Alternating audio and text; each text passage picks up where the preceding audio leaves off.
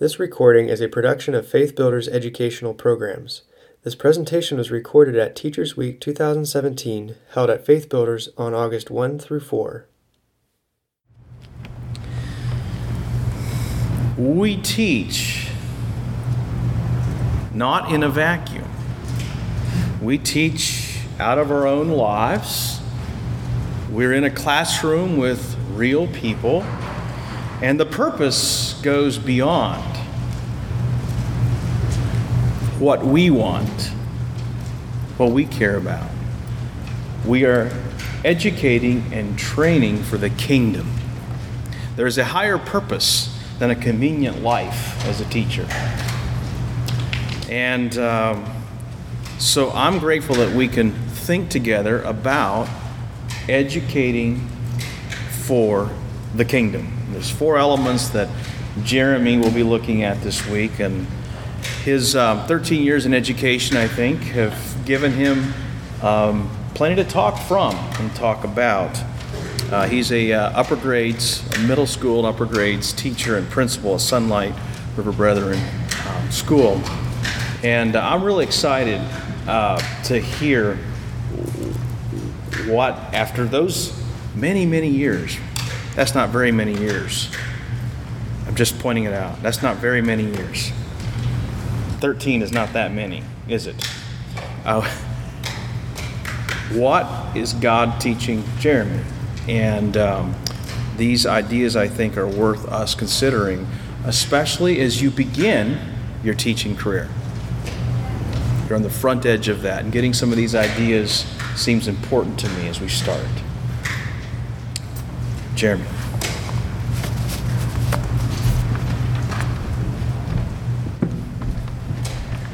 Thank you, Gerald. No, it's not that many years. It's not that long ago that I was here in the teacher apprenticeship program with Gerald. But now I come here today with my family, and they are here, my wonderful wife and Shana and Cedric, and you can see we're expecting a third one later this year. So as Gerald said, I'm a principal and teacher, and I'm also a firefighter in our community, so if you hear some illustrations along that line, you'll understand where that's coming from. So, educating for the kingdom, compassion. How many of you are first-year teachers? How many first-year teachers stepping into the classroom? Okay, very good. And how many of you are nervous about stepping into the classroom? Okay, good. Thanks for being honest. I'm nervous too. So, let's start with a story. And the story we're going to start with today is called First Day Jitters. "Sarah, dear, time to get out of bed," Mr. Hartwell said, poking his head through the bedroom doorway. "You don't want to miss the first day at your new school, do you?" "I'm not going," said Sarah, and pulled the covers over her head. "Of course you're going, honey," said Mr. Hartwell, as he walked over to the window and snapped up the shade. "No, I'm not. I don't want to start over again. I hate my new school," Sarah said. She tunneled down to the end of her bed. "How can you hate your new school, sweetheart?" Mr. Hartwell chuckled. "You've never been there before." "Don't worry. You liked your other school. You'll like this one. Besides, just think of all the new friends you'll meet." "That's just it. I don't know anybody, and it will be hard. And I just hate it, that's all." "What will everyone think if you aren't there?" "We told them you were coming." "They will think that I am lucky, and they will wish they were at home in bed like me." Mr. Hartwell sighed. "Sarah Jane Hartwell, I'm not playing this silly game 1 second longer. I'll see you downstairs in 5 minutes. Sarah tumbled out of bed. She stumbled into the bathroom. She fumbled into her clothes. "My head hurts," she moaned as she trudged into the kitchen. Mr. Hartwell handed Sarah a piece of toast and her lunchbox. They walked to the car. Sarah's hands were cold and clammy. They drove down the street. She couldn't breathe. And then they were there. "I feel sick," said Sarah weakly. "Nonsense," said Mr. Hartwell. You'll love your new school once you get started. Oh, look, there's your principal, Mrs. Burton. Sarah slumped down in her seat. Oh, Sarah, Mrs. Burton gushed, peeking into the car. There you are. Come on, I'll show you where to go. She led Sarah into the building and walked quickly through the crowded hallways. Don't worry, everyone is nervous the first day, she said over her shoulder as Sarah rushed to keep up. When they got to the classroom, most of the children were already in their seats. The class looked up as Mrs. Burton cleared her throat. Class, attention please, said Mrs. Burton. When the class was quiet, she led Sarah to the front of the room and said, Class, I would like you to meet your new teacher, Mrs. Sarah Jane Hartwell.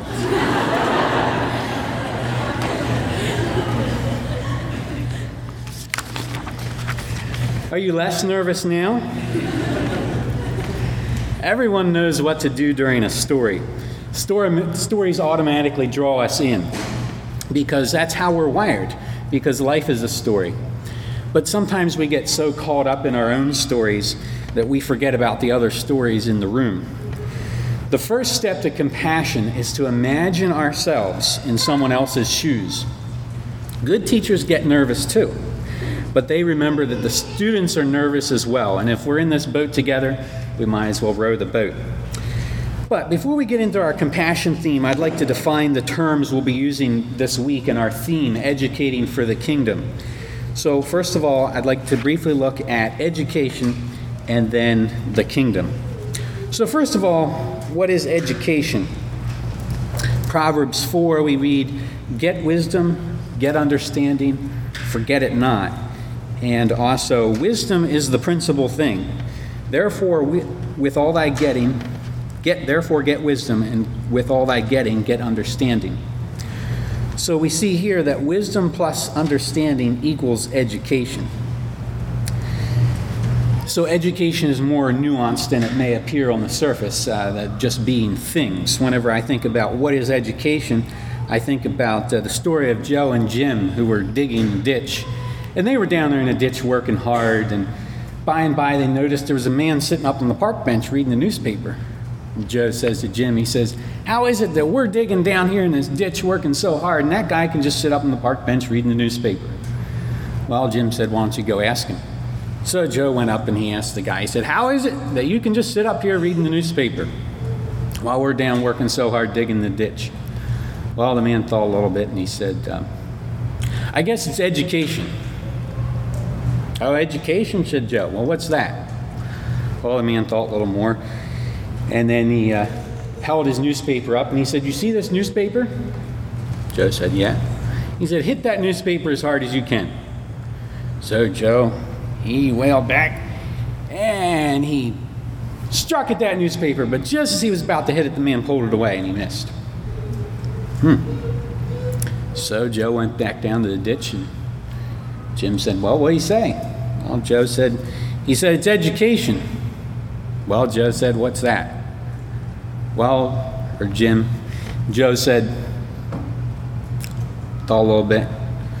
Well, you see this shovel, he said. He held the shovel up in front of his face.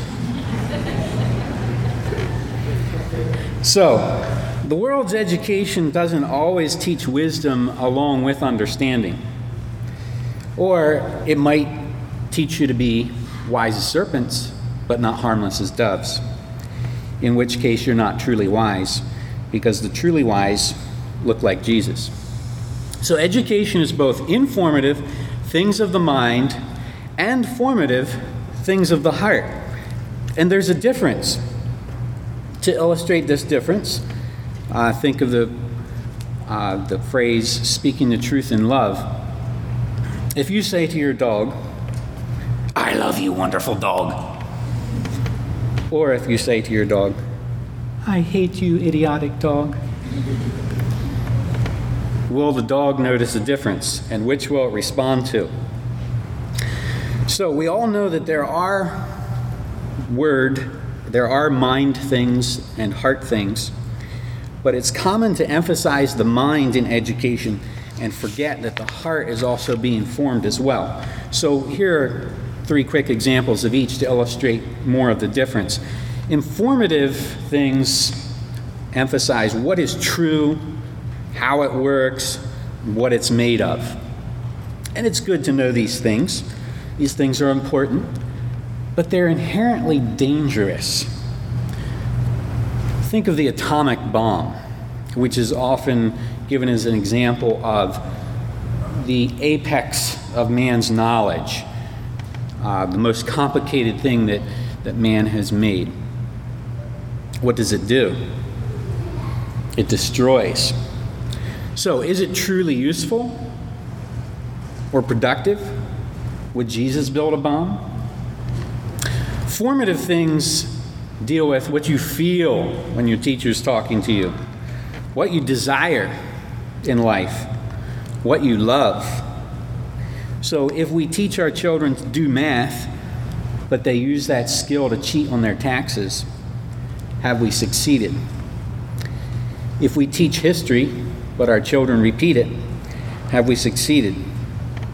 And if our children grow up and just want to hang out at the mall and get rich, have we succeeded? And finally, let's compare what education is and isn't to get a fuller picture here.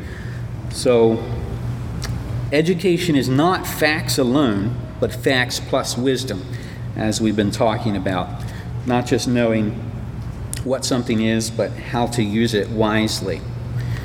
Education is not necessarily equal to schooling. I sure hope you're going to educate your students this year, but Mark Twain said he always tried not to let his schooling get in the way of his education. So hopefully your students' time isn't being wasted in your classroom just because they're in school. We hope they're actually learning there as well. Education is growth and connections, not just putting time in behind a desk. Education is not a thing that you can download, or in our age, teachers would be irrelevant if everyone could just download the knowledge. Teachers are there to help us become the people we should become. Education is a process of becoming, and these last two are similar. Education is not just a thing that you get. I now have my diploma. It's a change of being. After you've been educated, you come out of the classroom ready to impact the world, especially if you've been educated for the kingdom. So, in review, education is wisdom plus understanding, informative and formative, and it's a process or a change of being. This sums up the last slides we were looking at. Moving on now to what is the kingdom. Jesus often used stories, and so to illustrate what the kingdom is, so I will use a story as well. One icy day in January 1982, Air Florida Flight 90 took off from Washington, D.C., and 20 seconds after takeoff, it plunged into the Potomac River, but not after scraping a highway bridge and killing several people on the bridge as well, and then killing 74 of its passengers. The pilots, by the way, had failed to activate the de-icers and then accommodate for the extra lift that would be needed because of the ice on the wings. The hero of that day, well, there were many heroes. For instance, one man gave his he was last seen clinging to the tail section. When the lifeline was dropped to him, he passed it on to someone else who needed it more than he did, and he disappeared beneath the waters. Nobody knows his name. But the name that many people did learn was Lenny Skutnik, and he was just a young man in his 20s, like some of you, who was on his way home from work that day, and he got as far as the 14th Street Bridge, and he saw all the commotion. So he joined the other people milling about in the bank. And his eyes focused on 22-year-old flight attendant Priscilla Torrado, who was screaming for help. Overcome with emotion, Lenny threw off his heavy coat and shoes and plunged into the frigid waters. When he reached this flight attendant, she was almost gone, but somehow he managed to bring her to shore. Everybody loves a hero, and so it was in the case of Lenny Skutnik. President Reagan acknowledged him in front of the nation at his State of the Union address. And ever since, every president has had a Lenny Skutnik there as well, because Reagan started that tradition. So, the kingdom is not about me. John 15:13, greater love hath no man than this, that a man lay down his life for his friends. It's not about me, my classroom, my subjects, or even my students.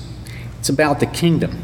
It's about something greater than ourselves. When we teach for the kingdom, we're aiming for something more than just our students being successful in society. The American dream would have us believe success is defined in wealth and the ability to pull yourself up by your own bootstraps. And so American education is designed to develop the student to their fullest capacity and talents.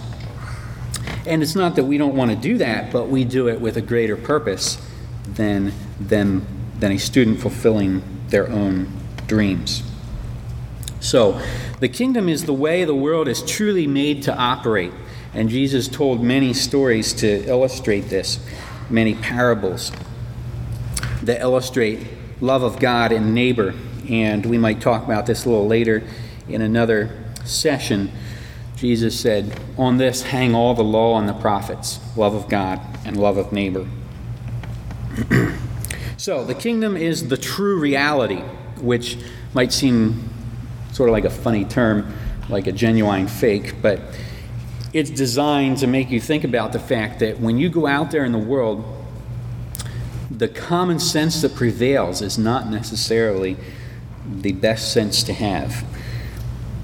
When we face death, like that flight attendant was, our priorities become immediately clear. Christians seek to live that way every day in the big picture reality. So, in summary, the kingdom, educating is about becoming, and the kingdom is loving like Jesus. So, educating for the kingdom would be about becoming like Jesus and loving like Jesus. So it's about becoming wise, knowing how to use that knowledge and get at the heart of a matter. And then the kingdom, in the story I illustrated, is about action, taking action, not sitting by while others have need, but having hearts of compassion. So this is our overall goal for our teaching and our theme for these 4 days in educating for the kingdom. So first of all, today, compassion.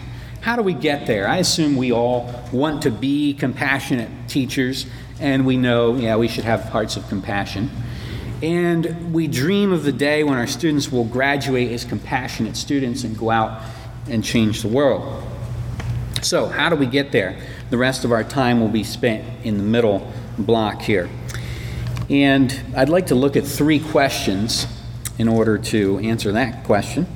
How did Jesus teach with compassion? How do others teach with compassion? And how can I teach with compassion? And I will use these 3 questions each day as well as we look at each of our 4 themes. How did Jesus teach with that quality? How do others teach with that quality? And how can I teach with that quality? So first of all, how did Jesus teach with compassion? First thing we'd like to look at is touch. In Mark 1:40, it says, "And a leper came to him, imploring him, and kneeling said to him, 'If you will, you can make me clean.' Moved with pity, he stretched out his hand and touched him and said, 'I will, be clean.'" And we know people were fearful of lepers, which was a contagious disease, and the lepers were outcast from society. Yet Jesus was willing to not only heal him, he could have healed him without touching him and risked getting leprosy himself, but he touched him to show he was willing to touch the lives of all men, regardless of race, health, religion, creed, social or economic standing. Jesus Christ, the compassionate one, had time for others. He also had time to touch the children brought to him Matthew 19, then children were brought to him that he might lay his hands on them and pray. The disciples rebuked the people, but Jesus said, let the little children come unto me, and do not hinder them, for to such belongs the kingdom of heaven. And he laid his hands on them and went away. Little children need touch and words of affirmation. Another thing we learn from Jesus is tears. Luke 19:41, and when he drew near and saw the city, he wept over it, saying, would that you, even you, had known on this day the things that make for peace, but now they are hidden from your eyes. He wept because his Jewish brethren refused his teaching. Do the needs of your students drive your teaching? John 11:35, Jesus wept over the death of Lazarus. So he said he was only sleeping, so Lazarus was, so why would he weep? I don't think he just did it for the benefit of others. I think it was something deeper. He was face to face with the last enemy, death. He knew what humans fear most, and he knew what he would eventually have to do to overcome this enemy. And he was here to defeat our enemy, death. And so he wept. It's okay for our students to see us cry. In fact, it may be necessary sometime. And finally, testament. And what I mean by this, of course, it makes a nice third T, but whatever Jesus meant by this new testament that he brought. Love of God and love of neighbor. Matthew 22:40. On these two commandments hang all the law and the prophets. In Mark 6, when he went ashore, he saw a great crowd, and he had compassion on them because they were like sheep without a shepherd, and he began to teach them many things. So there his compassion drove his teaching. And of course, as I mentioned earlier, he told stories to illustrate the kingdom. This is what his testament is about. Think of the Good Samaritan parable. This is how you live, okay? Everyone is our neighbor. That should be a driving understanding in your life. Or the lost sheep from Luke 15, or we think of the 90 and 9 that safely lay. Everyone counts, even that last student in your room that never quite fits in. So, forget everything else if it doesn't hang or fit into a loving paradigm picture or the New Testament of Jesus. Moving on now to how do others teach with compassion.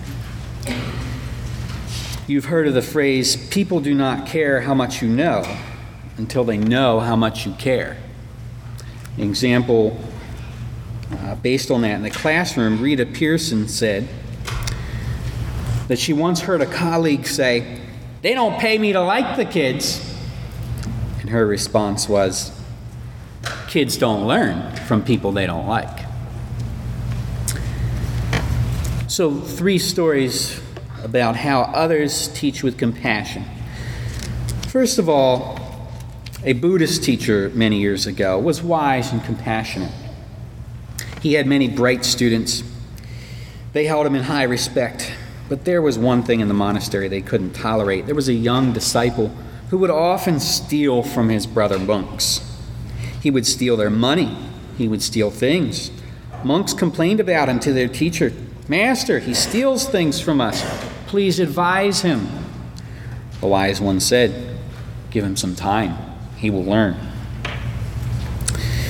They complained more. So the young monk was brought before the teacher. He was ashamed of his habit. He was determined to try to stop his habit. And the wise one told him to stop stealing things. But it was hard for him to change his mental pattern. A few days passed without any trouble, but he couldn't resist the temptation for long. So unfortunately, he was caught again, and the monks paraded him again to the wise one, saying, asking him to dismiss him. Give him some time, said the wise one. Finally, the monks were so impatient that they told the teacher, either he has to go or we will go." "All right then, you all may leave. I'm not going to abandon him," came the reply. The monks were all surprised. "Oh, Master, Master, please," pleaded the disciples. "You're all good disciples, and you will get admission to any monastery, but he won't be accepted anywhere else. I'm not going to leave him," said the compassionate one. The young monk who was watching all this commotion was touched by the compassion of the Great One. His resolve was so strong that he gave up stealing thereafter for good. He did resolve not to steal, but he didn't have enough resolve. It was the compassion of his teacher that gave him enough resolve to change his actions. Another story, Mr. Bachman, my woodshop teacher, was the most influential teacher I ever had. I had gotten into trouble in his class. Another student had pushed me into a wood lathe, and I became enraged and began to hit him. Mr. Bachman stopped the fight, but instead of sending me to the office, he sat me down and asked me a question. "Penna, why are you wasting your life? Why aren't you going to college?" I didn't know anything about colleges and scholarships. I had never considered that a fatherless boy from the poorest neighborhood had a future. That day, instead of rushing off for lunch, he stayed and explained possible education options to me. At the end of our talk, he sent me to see a secretary. Well, 53 years have passed, and what I have done with the knowledge he gave me, I gained a PhD from Fordham when I was only 29. I taught English and social studies and then moved up from teacher to principal. I've sat on various boards. I've won a number of educational awards. But where would I be if a truly caring teacher had not taken time out of his lunch period to speak to me? It was without question only his confidence in me that propelled me forward. If I have been a successful educator, it is because I have had a great role model in Mr. Bachman. And that was from Robert Penna, New Jersey. And another story about a broken sculpture. It happened at my new school in 5th grade. We were learning sculpture, and I had decided to sculpt one of our cats. As it shaped up, I was proud of the product. It looked just as I had hoped. At the end of class, a classmate appeared with a cardboard box to gather up all the sculptures for storage. But as she dropped my sculpture into the box, it toppled. I watched in horror as my beloved sculpture tumbled through the air, becoming impaled on the side of the box. I felt a wrenching in my gut. I had to fix it. I grabbed it and began frantic reconstruction. My classmate was annoyed. She had a job to do. She didn't want to get into trouble. We argued. I insisted that I needed to fix it immediately because by our next class, next week, it would be dried and ruined. She insisted that I let it go. I became more and more distraught. A tussle ensued. Reaching my breaking point, I slammed my hand down the table and screamed, "No!" startling the girl into jumping back. Then I fell apart. My memories do not begin again until the moment I began to calm down. I was sitting in a chair with my back against the wall. My vision was focused on a single tile on the opposite wall, and I heard a single repetitive sound. Crack, crack, crack. It was the sound that my skull made as I compulsively whacked it against the wall. I didn't know why I was doing it, except that each burst of pain seemed to somehow diminish the overwhelming tension. Gradually, I became aware of a soft sound, a voice, my teacher's voice. Slowly, it began to make sense. "It's okay, Lynn. It's okay." As the crisis subsided, I began to become more lucid. When she was sure she had my attention, she calmly addressed my original worries. Then, when she thought I was ready, she asked if I was ready to return to class. When I stood to go, I was startled to realize that my teacher and I stood alone in the classroom. The rest of the kids were clustered by the classroom door, staring. I felt a wave of shame and embarrassment. The whole class had stopped over me. I found myself repeating, "I'm so sorry." But then my teacher's arm tightened around me in a comforting squeeze, and I knew in that moment I couldn't give up. With a new strength, I walked toward the group of children with my head held high, determined to face whatever lay ahead. I have always remembered that moment, and I often wonder what would have happened if she had handled it differently. How can I teach with compassion? So first of all, bring your whole person. Compassionate teachers bring their whole personalities to class and do not act as if they have left significant parts of themselves at home. Great teachers have emotional lives. They share personally. They are human. Teachers who check their emotions at the door will be dismissed by their students as phonies. Be alive, and don't assume that professional means unemotional. Be positive in the classroom. Minimize little rules in favor of larger priorities. Do not feel compelled to exact adult behavior from all children all day. Smile. Give praise. I was reading in a book recently about a principal who had a teacher walk into her room after one of those days, a lighting the bathroom on fire sort of day. And the principal said she looked in the teacher's eyes and she could tell the teacher was done. Just done, quit. The principal looked at her and said, "No, you're not done. And you're going to have fun with these students." She asked her some questions. What do you enjoy doing? She found out the teacher enjoyed sewing. In fact, she had made her own dress that she wore to her interview, which is unusual in our culture today. And she enjoys beekeeping and selling honey from her bees. Well, the principal said, figure out how to bring that into your classroom. So she got sewing machines in her class. Some were donated, some she bought, and she taught sewing and she incorporated beekeeping. The principal also told her, talk to your students, and I don't mean just in detention, but in the halls and at break time. Engage your students, find out what interests them. And that teacher today has not only not left the school, but she's an integral part of that principal's team. So, don't underestimate what can happen if you bring yourself, your interests, to the classroom, engage your students, and they will then feel safe to share their interests and open themselves to you if you're opening yourself to them. Know who your students are. Obviously, their names, and some of you might have big classes, but also their interests, strengths, and weaknesses.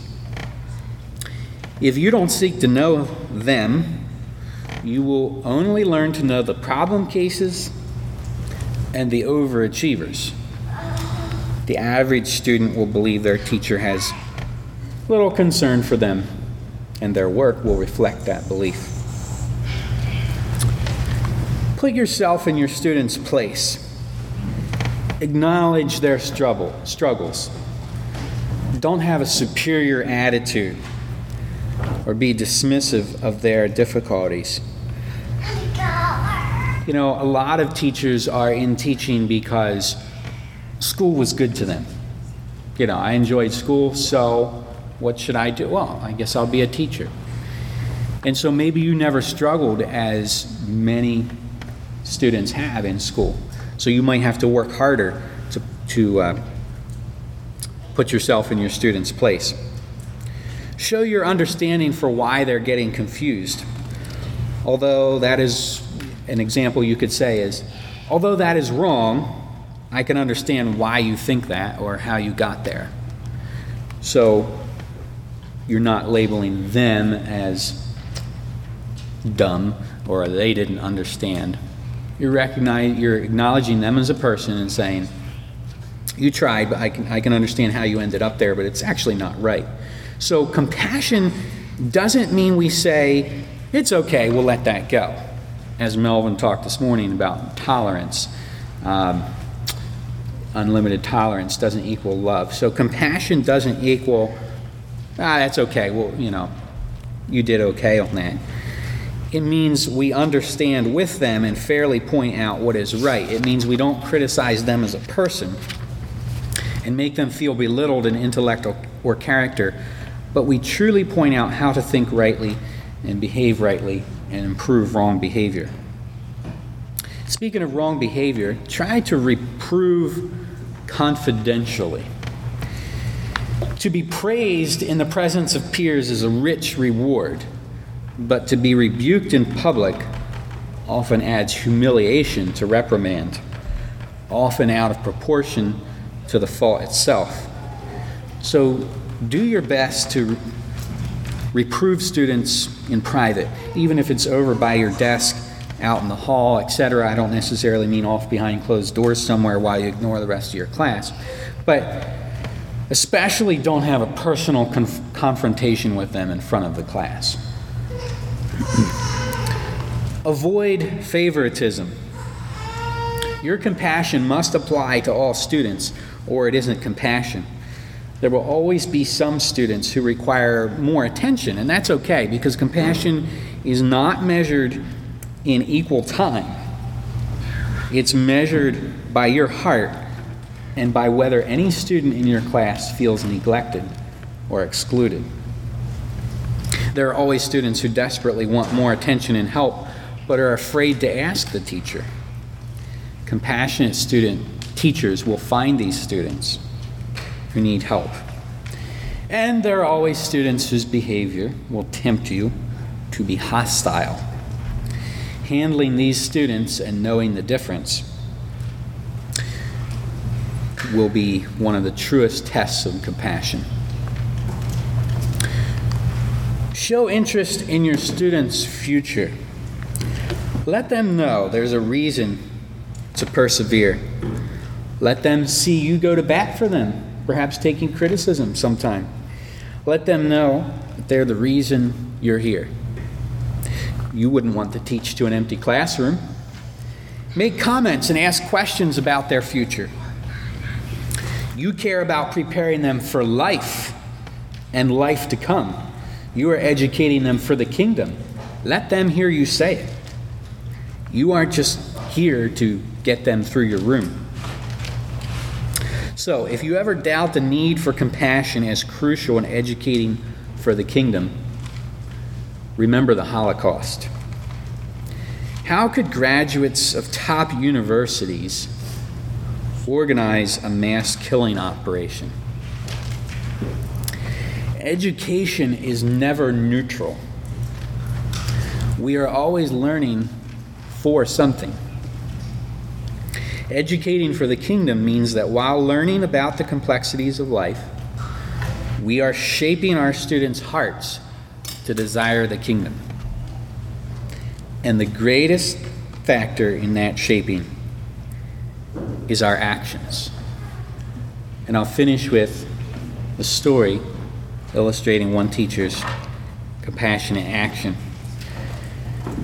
As an atomic bomb-force tornado hit Plaza Towers Elementary School in Moore, Oklahoma, at about 3 p.m., teachers scrambled to get their charges.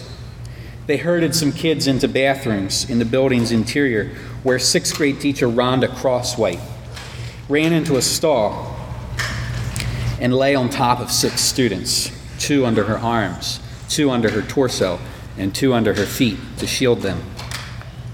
One kid was crying, "I don't want to die." And I yelled, "We're all going to be fine." A cinder block landed on her back. Glass was embedded in her skin. But Crosswhite and the students were able to walk away from the ruins of the school, although 7 students were killed at Plaza Towers that day. Afterward, the teacher and her colleagues were called heroes. A label Crosswhite rejects, saying, "Every morning at 9, those children become my children. I was just taking care of my kids." This recording and many others are available through Christian Learning Resource, the campus bookstore at Faith Builders. Order online at www.christianlearning.org or call 877-222-4769.